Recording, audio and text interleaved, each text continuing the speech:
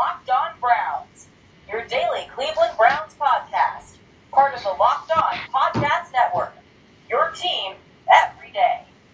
Good evening, everybody. Locked On Browns, episode 151. This episode actually came together almost perfectly. The guest we're going to have here tonight, look, Cleveland Browns fans, we need a quarterback. There's just no ifs, ands, or buts about that. We are in the best position to acquire one with the number one pick overall, essentially having the pick of the litter, if you will. We have Senior Bowl kicking off this week. We have somebody who's done the experience of it. With us tonight, former 12-year veteran, NFL veteran, quarterback. Obviously played with a lot of teams, learned a lot of offenses, learned how everything, basically worked offensively, worked with a lot of different minds. Mr. Dan Orlovsky, obviously new to the media side of everything. Dan, how's everything going, and how's the foray into a different type of, career for you?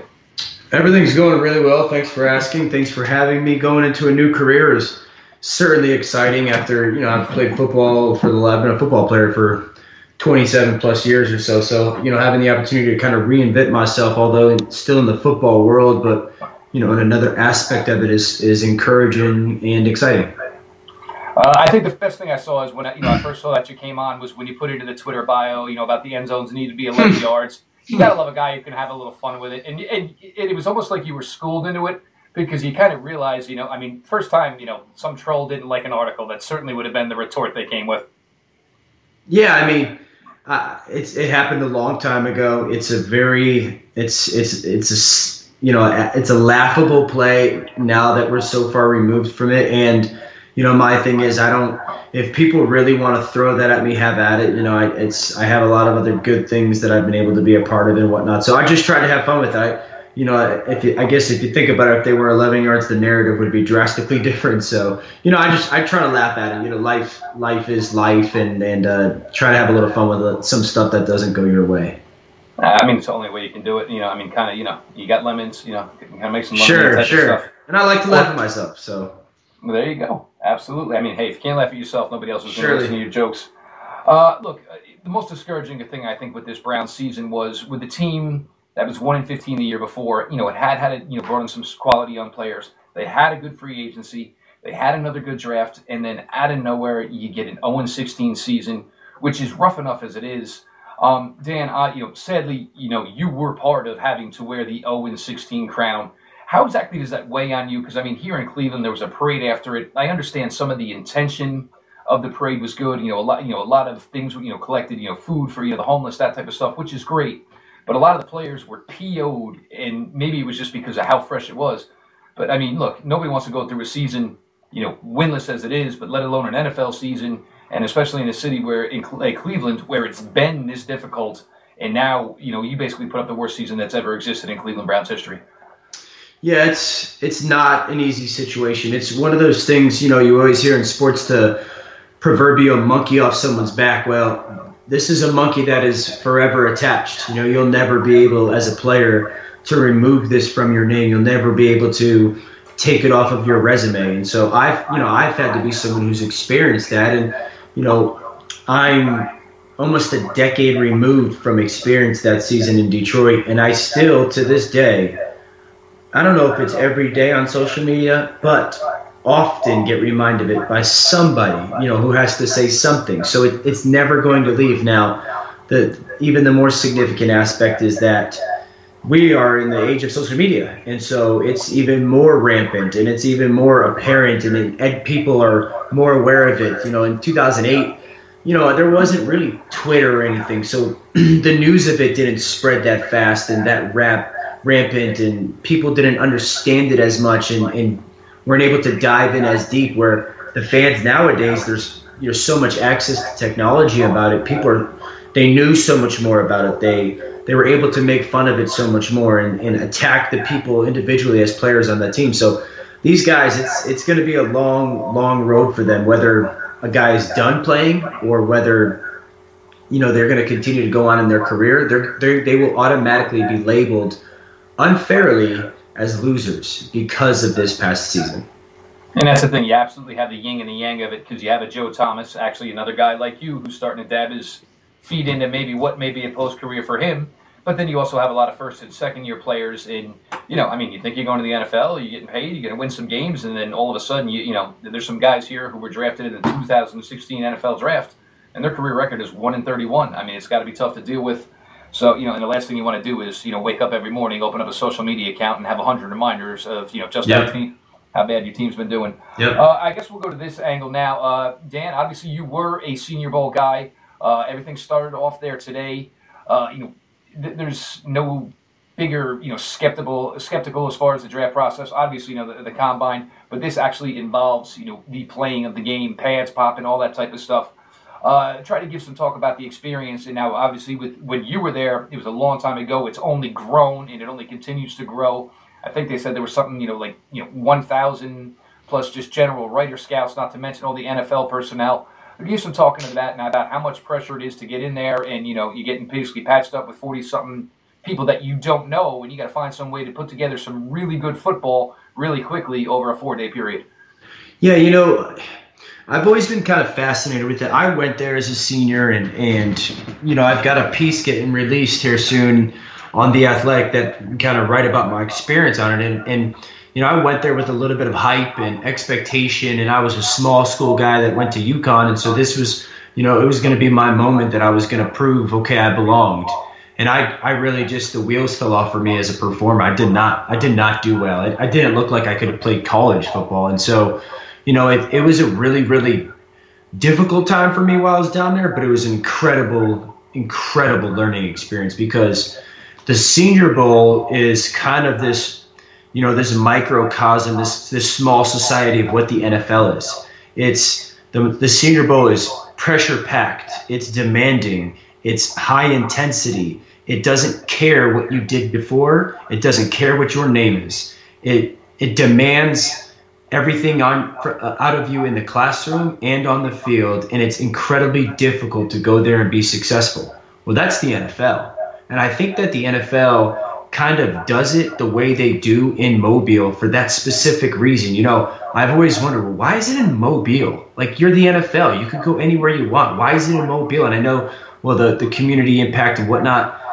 The NFL could figure out a way to get it somewhere else. I think they take it down to Mobile because it's a little bit different. It's not the perfect climate. You can get some yucky weather this time of year down there. And so guys got to travel in there. You fly into Pensacola sometimes, and you drive over, and then bang, you're in there. And it's you're with these coaches that you don't know, and you have to learn an offense or a defense that you don't know in a short period of time. And then you've got to acclimate yourself to players that you don't know. And then you've got to answer all these questions and go through all these different processes. And it's, as a player, it's such this uncomfortable experience that is hard and difficult and day-to-day and demanding. And that's what the NFL is. And so I think that the NFL has done a really good job of using this Senior Bowl, this All-Star game, as certainly an evaluation for the players as players, as the physical skills. But I think there's so much kind of hidden variables in there when it comes to, also the other information that they're able to gather that truly matters at the NFL level.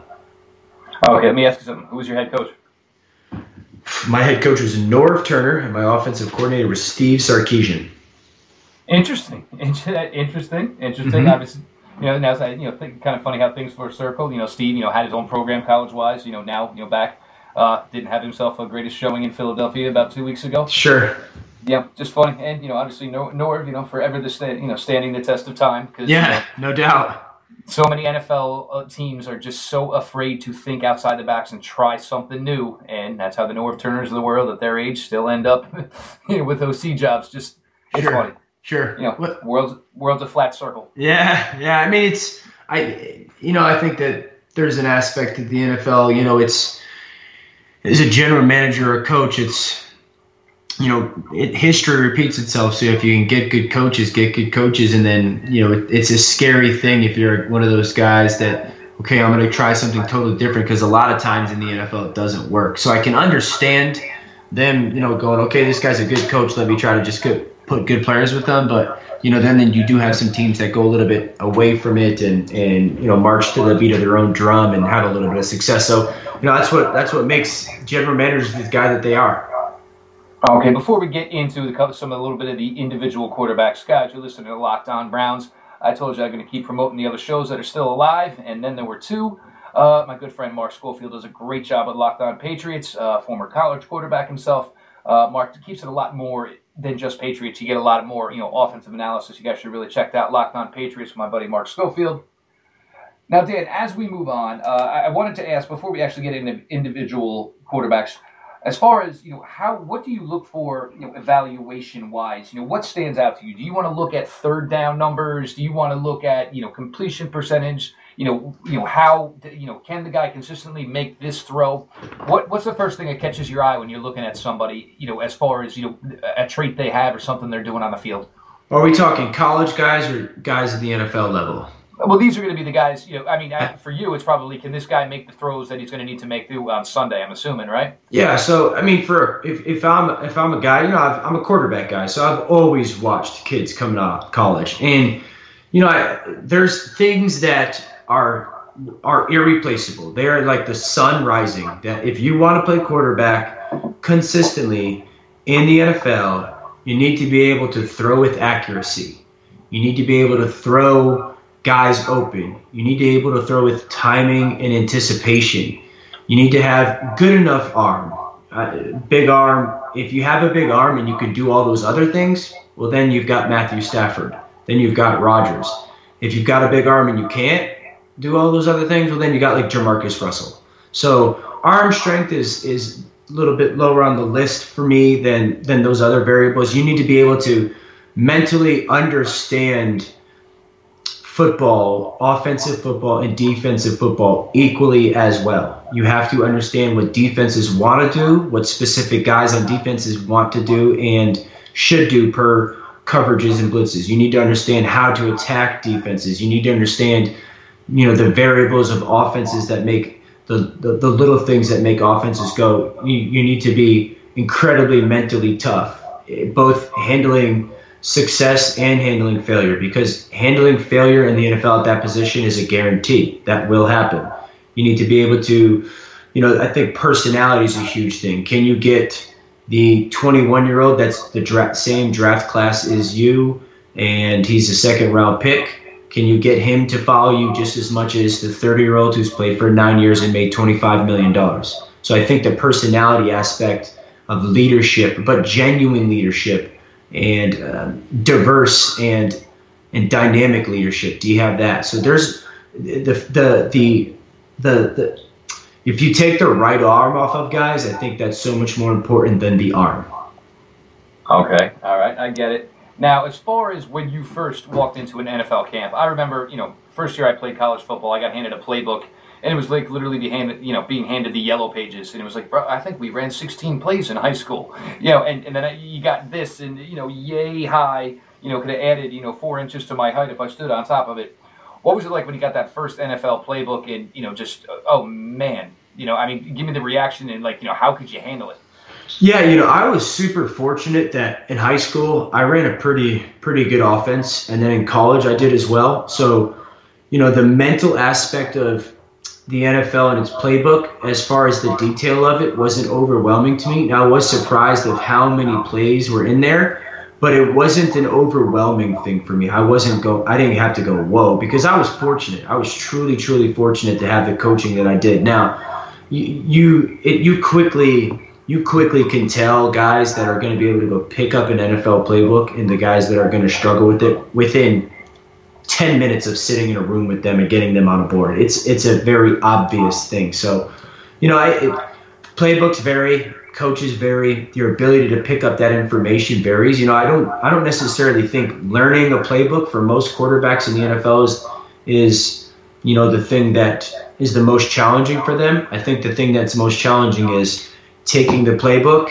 putting it on a board, and then taking the board and putting it with moving people, and then taking the moving people and executing against them. That's the real challenge, is finding the guy that could go from the room to the field and be the same person. Because I've been in rooms with guys who are really smart, and I'd sit there and go, wow, this dude on the board is brilliant. He's really good. And then we get to the field and he stinks, So that's the challenge for guys who are trying to find quarterbacks, is to truly take the guy who can be the same person on the board that they are on the field. Yeah, I mean, and that also comes down to, obviously field vision, and that's where athletic talent and those things are going to come into the equation, right? Yeah, I mean, I think that that's what's the challenging part nowadays, and it's obviously spoken on a lot, is trying to figure out quarterbacks that are coming from spread offenses right now. Is, I use the example, someone asked me the other day with Brady how he goes about, still being his age and, very limited in his mobility as far as outside the pocket. And I said, Tom Brady was never athletic. He was never able to use his feet as a weapon. So he's 40 years old. He's probably played quarterback since he was, let's say, 6 years old. He's got 34 years of accrued reps playing a very specific way. And he's got hundreds of thousands of reps seeing things and reacting to things because he's had to play that way. Well, then you take a guy like, let's use Baker Mayfield as an example, who is so creative and so athletic. And as much as of that is a blessing, it's also going to be a little bit of a curse for him because he's never been forced to truly play from the pocket and exhaust stuff and see the field and see windows, how they open and close, because he's been able to be so creative. Now, you can do that a little bit at the NFL, but we see it. We see the guys who are the super creative guys, they get hurt. They can't last that long. Now, maybe a special specimen like Cam Newton can, but even he's starting to show some attrition with it, right? So, I think that's the difficult aspect for those guys is they don't have those years, they matter. When you're 10, 11, 12, 13, 14, playing position from the pocket and seeing things, all those reps for your eyes matter when you get older.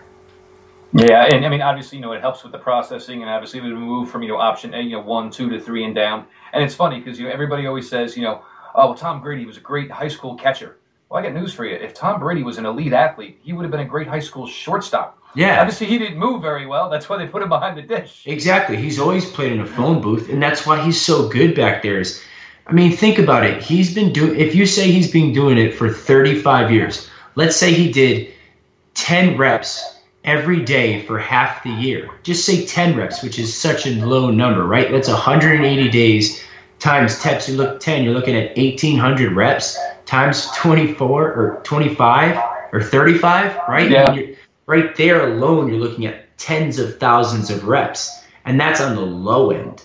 So again, you can't get back that time and those reps that he's got, and Rodgers has got, and Breeze has got, and Carson Wentz has got. Those guys that have always been pocket guys, and that's not saying. Listen, I know that the position's a little bit more athletic, but is it that much more athletic than the days of Randall Cunningham and Steve Young? It's not that much different. I mean, there's just more guys doing it, but the athleticism isn't that different. No, and then the other thing maybe has to do with, maybe just, today's athlete is obviously legit, is a more athletic than, obviously way back in the day. Those guys were. And we'll see how many of those guys have sustained success as well. Like how many of those guys truly are going to have 10, 12 years of sustained success playing that way. Yeah. Now, before we get into these guys, one listener did want to know this. Who, obviously, to be in the league as long as you were, who would you say was the biggest aid as far as, helping Dan Orlovsky continue to learn and then learn to, basically, be, a guy who can help quarterbacks underneath him and a guy that, when his contract was up, other NFL teams said, look, I want to get him in here because I know he can help the QB room. Was there one guy or one system that you think aided you in staying in the league that long? Yeah, like I said, I was really fortunate to have a really good baseline of football, and even then college, I had really good teaching from Randy Edsel, my head coach, and a guy named Rob Ambrose, who's the head coach at Towson University. But as far as like my NFL experience, I'll say Gary Kubiak. I went to Houston as a free agent right after my 4th year in Detroit. And I had no idea what playing quarterback was like in the NFL. I mean, I had been through 3 systems in 4 years, 3 different head coaches in 4 years, just not good offensive teaching and offensive football in my first 4 years at Detroit. And so I go to Houston, and it's almost like I'm a rookie all over again. And I get there, and I think that I think that I know what I'm doing and I'm at practice and this and that. And Gary Kubiak held me to such a high standard with every single thing that I did on the practice field and in the meeting room that I had to totally change my outlook on playing the position in the NFL. Totally change how I thought I prepared really well, not till I got to Houston. I thought I was really, really smart and detailed. Not till I got to Houston. I thought that I practiced well, not till I got to Houston, because Kubiak demanded so much of you on the practice field. He demanded so much out of you in the meeting room. His standard level for you was so high that I truly understand how important, learned and understood how important the position was in every single aspect of it. And I think that was a really big impact for me as an NFL player to really, truly get into studying and preparing week in and week out. And, I shared my time there with Matt Schaub, who's still playing. And, him and I, kind of really, Matt was still playing at a high level, kind of took off and truly went to the next level, I think, because of Gary Kubiak. And Gary Kubiak, almost everybody I talk to says, if Gary's health is where it's at, he would still be a head coach in the NFL. It's just a question of it's just taking too much of a toll on him right now to have that much of a commitment. Yeah, I mean, he's a phenomenal head coach. Phenomenal. If the NFL is better with him in it. Absolutely, and that seems to be consensus. And I talk with a lot of the guys out in Denver, and they just forever will rave about Gary Kubiak. I guess we'll go, since you brought the name up first. Heisman Trophy winner. I don't think anybody has done more for building a resume to a future pro career in probably, if we just want to go with the 17 season, than Baker Mayfield. I think is what it was. Everybody was always, let's see you continue to do it. Let's see you continue to do it. And just, put together a rock star season. Basically, new cast in Oklahoma, not much really changed. Still put up the monster numbers. I still hate the Rose Bowl game that they took the ball out of his hands late in the game and basically made him, a stand-or buyer, so to speak. So go in with Baker, and obviously, got down to Mobile today, showed up a little late, but, was a man of his word. I'm going to be there for practice, and he was able to get himself down there. Yeah, I mean, there's a lot of things that I think, people are going to fall in love with him. Someone in the NFL will fall in love with Baker Mayfield because of the intangibles, because of the moxie, because of the chip on the shoulder. So I think the good things that he does, and I watch these guys. I mean, I watch these guys play because that's who I am. So, I think the things that he does well, outside of the obvious stuff, that he's incredibly creative, right? And incredibly competitive. He's got a legit arm. He can legit throw the football. I do think that he understands concepts. I think he understands football and offensive football and how to attack defenses. He can play with a good base, throwing the ball often. Now, the things that he are going to be quote unquote cons, or that he certainly needs progress in, is he doesn't throw guys open often. He often waits till they get open. That would be a big deal for me to figure out if I believe he can make that next step. He's played in the shotgun his whole life. Now, that's not that big a deal because that's a lot of what the NFL is doing, and you could coach that up, but that's still a variable you have to at least pay attention to. He's short, and that's a real thing. Now, people are going to say Russell Wilson. Well, does he have the same off-the-field habits as Russell Wilson? Because Russell Wilson's as good as he is because he's obsessive with his off-the-field preparation and his mindset and his ability to prepare. Does Baker have that stuff? Because then we can make that comparison. And if he doesn't, if he's not close, then it's not even a conversation. So those are some of the things. The thing that would probably be the most alarming to me is, as much as you love his personality and you love it, it's also could be something that holds you back. Because in the NFL, as a quarterback, when you're loud, I mean by, guys who are boisterous. Yeah, you're always loud. You're always there. When it's good, it's great, and when it's bad, hang on. So I think we saw that with a guy like, let's say, Robert Griffin. He was always loud, and it was good. When it was good, he was a rock star, and it was bad. Whoa, So that would be something I would have to really do my homework to figure out. Does this guy really just have this huge competitive chip? Or is there something more that I've got to be a little bit more aware of? Because playing quarterback in the NFL is like the president. It's 24/7, 365. And that's a burden for a lot of guys to handle, and a lot of guys struggle with that maturity to handle that. And that's one thing, and I hate that anybody even mentions it with Johnny Manziel, the same thing. But one thing I think Johnny did was got to the point where it was almost to the point anybody put an irritation factor in their defenders, and then you get yourself a little nervous where you got a guy, hey, I'm going to take this extra step, and I don't care if I get the 15 because this guy has been chirping at my defense all day.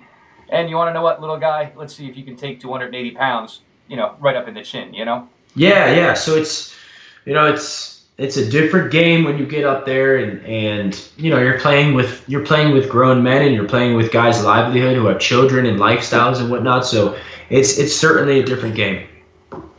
Now I want to go. Obviously we have the two young guys out in LA.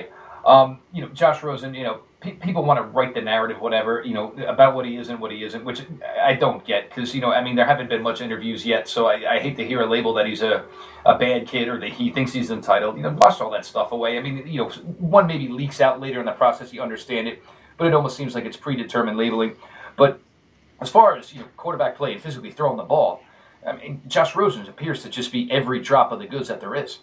Yeah, you know what? It's such a kind of an interesting thing for me because with New York sitting at the second pick, he reminds me of Eli coming out 14 years ago. Very polished, true pocket passer, makes all the throws, above average arm, but closer to average arm. Premier feet. As a player, he reminds me a lot of Eli. Now, the tennis background. Yeah, probably. It sounds silly, but you learn how to maximize power with with your base. Yeah, I think that when you watch him, he reminds me of him. So I don't mind his. I think that again, if Rosen came out 14 years ago, I think he would be viewed a lot like Eli because he's coming out in LA, which is everything's overdue, everything's blown out of proportion. He's growing up in the social media era where guys like Eli didn't. And so I think that every little thing he does gets scrutinized. Now, like I said, playing quarterback in the NFL is like the president's 24/7, 365. So that is a real thing. But I do think that he's a kid. He's an intelligent kid. And so we can't crucify him for things that he says or does at 19 or 20 years old when he's just intellectually speaking, when he's just saying stuff. He's going to mature. He's smart enough to mature. He understands it enough to mature. He says some stuff that he's 18, 19, or 20. So what? That doesn't make him ignorant. That doesn't make him, think that he's better than somebody else. How many 19-year-olds think that they're better than everybody? A bunch of them, because they have no idea what reality is. And that's where life experience comes. And I think for me, I love Rosen's game. I love it. I think it's tailor-made for the NFL.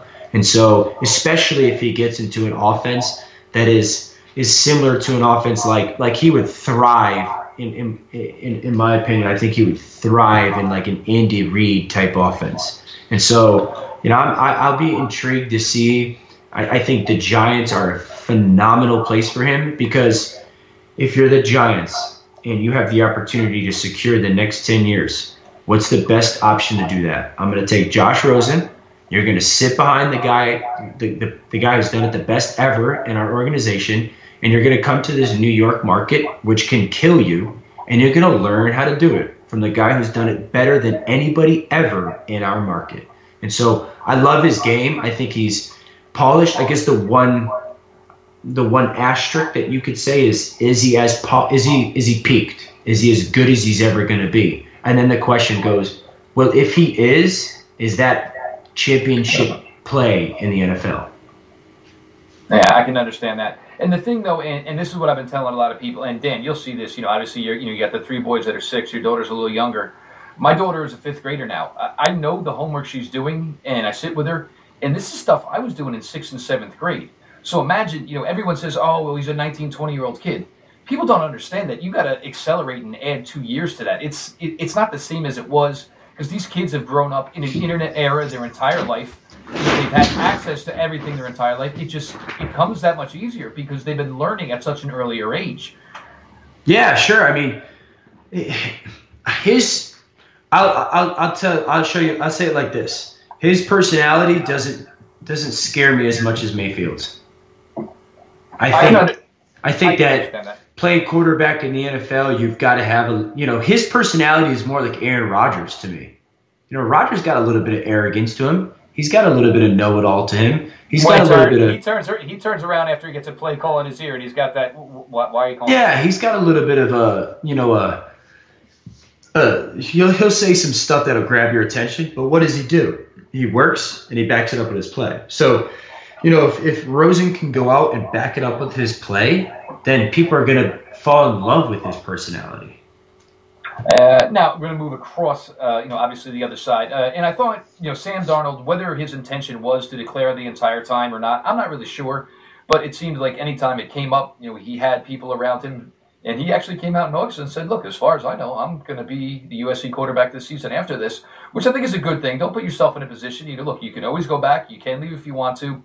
But Sam, it's a little different. I think, I think everything you want a quarterback to do, whether it's reads, progressions, things of that nature, I think Sam Darnold is good with. You got some funky footwork. You got a little bit of an odd delivery that, adds to some sailing balls for INTs sometimes.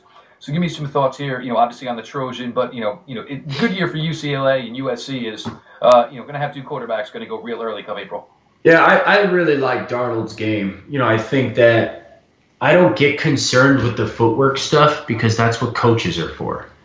So I think that Darnold's got that game that it reminds me a lot of Romo's game. He reminds me a lot of Tony Romo, but somehow, some way it's going to get done. Yeah, he's got he seems to be a very good football player. He seems to understand, one of the things that figuring out stuff in the NFL, playing the quarterback position that's difficult is does he have the ability to judge speed and angles? And Darnold, when you watch him throw the ball, like the types of throws he makes, fitting balls up over guys but in front of safeties with touch, with precision, with timing, he shows me that he could throw with touch, or he could judge speed and angles. That's a big deal in the NFL. You've got to be able to judge speed and angles because guys run differently. They run at different depths. They run at different lengths of stride. So that's a big deal. So I like Darnold's kind of natural God-given talent, the ability to throw the ball and stuff. He'll have to go to a place to be successful. I do believe he's going to have to go to a place with a really, really good quarterback coach. A quarterback coach that's going to spend time, because everything about Darnold is just sloppy. It's just sloppy. Even his good stuff is sloppy. Even his magical plays are just sloppy. And that sloppy doesn't win in the NFL. And so he's going to have to really refine and refine and refine. It's like a golf swing. You can swing and have a sloppy swing and stand on a tee box and hit a good tee ball and think everything's okay until you get to the next tee box. And that sloppy, slices the ball 80 yards to the right. Playing quarterbacks like that, he's truly got to get refined with his feet, with his rhythm, with his balance and base and platform, with his throwing. That's all got to tie in more. Now, I say this. A lot of times in the NFL, truthfully, 9 out of 10 times, you don't have clean pockets. You're throwing from, funny body positions and off platform. And I think that's what Darnold does best, is throw with that. Again, I'll use the word sloppy situations. And I think that's going to be a huge strength for his ability to go make plays early on. It's kind of the foundation of his game. Yeah, and that's actually, I think it's a good way to put it. And, even like you said, with the corrections, because first off, what do you see with a golfer? You slice it to the left, so you correct so much. Now you're slicing to the right. So then you got to correct your overcorrection to try to get back, So it will be a constant work in progress with him. And I think the sloppy term was a good thing. Guys, Locked On Eagles, obviously the second of two remaining Patriots-Eagles Super Bowl, almost a week and a half away here. Michael Kist, Benjamin Solak, they do a great job with the Locked On Eagles podcast. I know they're really excited, really jacked up, both down at Senior Bowl this week. So, kind of doing double duty, covering the team, covering the Senior Bowl. But go ahead and give the show and the guys a listen because, I know it's going to be some great stuff coming out in the next week and a half. The wild card of all this here, Dan, Well, there was really two, but we're going to go with this guy here because he is down in Mobile. It seems that everybody wants to throw Josh Allen down our throats. And look, we all watch, and I watch a ton, and I don't see a lot of what I've seen to say, oh my God, this guy is can't miss. And they keep wanting to shove him down our throat. And here is a guy we knew was a monster, had ridiculous size. He checks in today, 6'5", 230 pounds, hands are over 10 inches tall, and everybody's ready to start the parade. But what up until this point, the one thing we were positive on is that Josh Allen had some really positive size. Yeah, I just like this is where I mean, I'm not in NFL front offices, but this is where I marvel, or I don't understand organizations in the NFL. So I can find a lot of guys that are 6'5", 230 pounds and have size 10 hands. One of my good buddies he would be a terrible quarterback. I don't. Isn't that Tom Savage's size, essentially? I mean, you could go down the list of guys. I mean, I don't understand why teams get so infatuated, and they do it at every position. And I know size matters at certain positions, and there's benchmarks that you kind of have to meet for positions. I get that. But I don't understand how it's just like, well, this guy's big, and he's got big hands, and he's got a good arm. Well, let's make him the first pick. You know, like there's so much more that goes into playing the position. Now, do you have that stuff? Does it help? Cool. Yeah, that's awesome. If you could do all the other stuff. But here's my caveat. And I don't know this kid, and I don't know his game that well either. I haven't seen him play a ton. But I'll say this.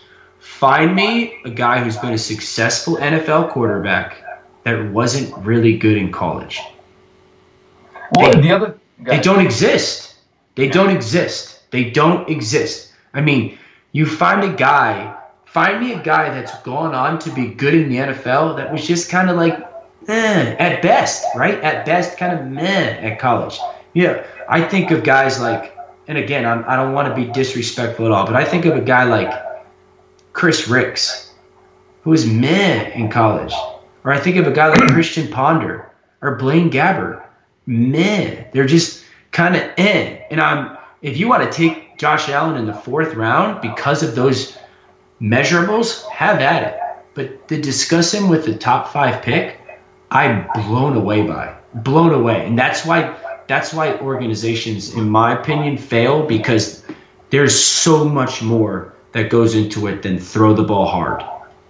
Yeah, one of my good friends here in the writer business, he does a ridiculous job with market shares and that type of thing. You know, it values in completion percentage versus, yards, touchdowns, interceptions. And, the breakdown, I'm like, give me the closest guy to what Josh Allen did in college, that had some success in the pros. And the only name he could give me was Jake Delhomme. That was the only name he could give who was even close, and now obviously, here's Josh who's got the arm and all this other stuff. And it'd be one thing if he was at a smaller SEC school, and every week he was outmatched. But there's no reason he wasn't, the top of the food chain in the conference he was in. But still, he had a 56, percentage completion percentage. It took him overtime to, throw up a C note against a team like Hawaii. And I don't even think this is Josh Allen's fault. I think it's media-driven. I think it's writer-driven. And I think it's because he's what NFL front offices whisper to writers about that they want. But, I mean, if you want to risk your job on this guy, man, I'd at least like to have a couple of good football games to watch to say, well, all right, well, that shows me something. Well, yeah, like if you want to talk, let's just talk quarterbacks that come from the smaller schools, right? They're not the big-time schools. So Roethlisberger was absolutely dominant. Don't talk to me about his offense or his receivers. He played at Miami of Ohio and was dominant. Carson Wentz was dominant when he was on the field. Was dominant. Don't talk to me about, are his guys playing in the NFL right now, his receivers? No. I'm trying to think of some other guys that came from smaller schools that are being a successful NFL card. Alex Smith. Who did he play with? Yeah, Alex Smith at Utah. But here's an example. What's Blake Bortles? Let's see. Blake Bortles ended up getting Brashad Perriman drafted in the 1st round. How's that working out for Baltimore? Exactly. How's Bortles? Bortles is a quarterback in the AFC Championship that his team is scared to throw the ball within the second half. But he's 6'5" and 230 pounds. And he's probably got big hands. So you know what I'm saying? Like but was he that good in college? Was he that good? You know, so I just get so frustrated with that where it's like, if I was here, I'll use myself as an example. I played at UConn. I was pretty successful there. And I was probably drafted kind of where I should be in the NFL. I was a 5th round pick. I guess you could have made the case that maybe I should have gone to the 3rd or 4th round. But I was way more successful at UConn, probably playing against similar to better competition than Josh Allen did. And I was the same coming out of college. I was 6'5", I was 235 pounds, and I had size 10 hands. So if you look at the tape, like that's my thing, is watch the tape. Watch don't just fall in love with arms. I can go literally down to the YMCA right now and find guys that can throw a football decently. You know, it's not this incredibly difficult task. I can get guys that can throw it hard somewhere. You know, there's so much more. Can you throw it hard to a specific place at a specific time, you know, in a specific way? And so the Josh Allen, like I said, I don't want to bash him, and I don't know his game well enough to sit here and say it definitively. But for us to be talking about him as the first pick of the draft with the statistics that he has coming out of his college career, I find trying to put it into words, it's incredible to me that this is a conversation. Yeah, I mean, it is rough, and it is on the kid because, you know, I mean, what was it, you know, as a redshirt sophomore, it was, here's a guy that we should look at for a couple of years, had a terrible championship game through 5 INTs. Then there was talk for him to coming out and being the top quarterback in 17. He went back, and it was automatic that he was a slam dunk for top 5 in 18, and he had an even worse year in 17 than he did, in 16. So it's just crazy the way it goes, and it's tough. But he's going to get drafted early. I mean, again, I'll tell you right now, yeah, he's just like Baker. Someone will fall in love with him because some coaching staff will go, I can make this guy good. All right, and then put you here on the spot before we let you go, Dan. Cleveland Browns are on the clock. First pick. You got these 4 quarterbacks. I mean, maybe a Lamar Jackson. What do? You need a quarterback. You got to change the stage of this franchise. Who are you taking? Well, you know, I'll be honest with you. I think you try to figure it out before the draft because do you really think taking one of these guys is the answer? You know, don't you think that there's a better chance of you going to get a guy like Kirk Cousins? I'm not against it. Can you get Eli Manning? Can you get him for another year or two? Because if you liked Kaiser, and that's going to depend on John Dorsey. Did he like Kaiser last year? Did he like him? Because if he liked him coming out, you don't bail on him now. I liked Kaiser coming out. I think he's got redeemable. He was my number 1. I think he went from a terrible situation at Notre Dame to a terrible situation as a rookie in Cleveland. That's putting it kindly, you know. So I don't think that taking now.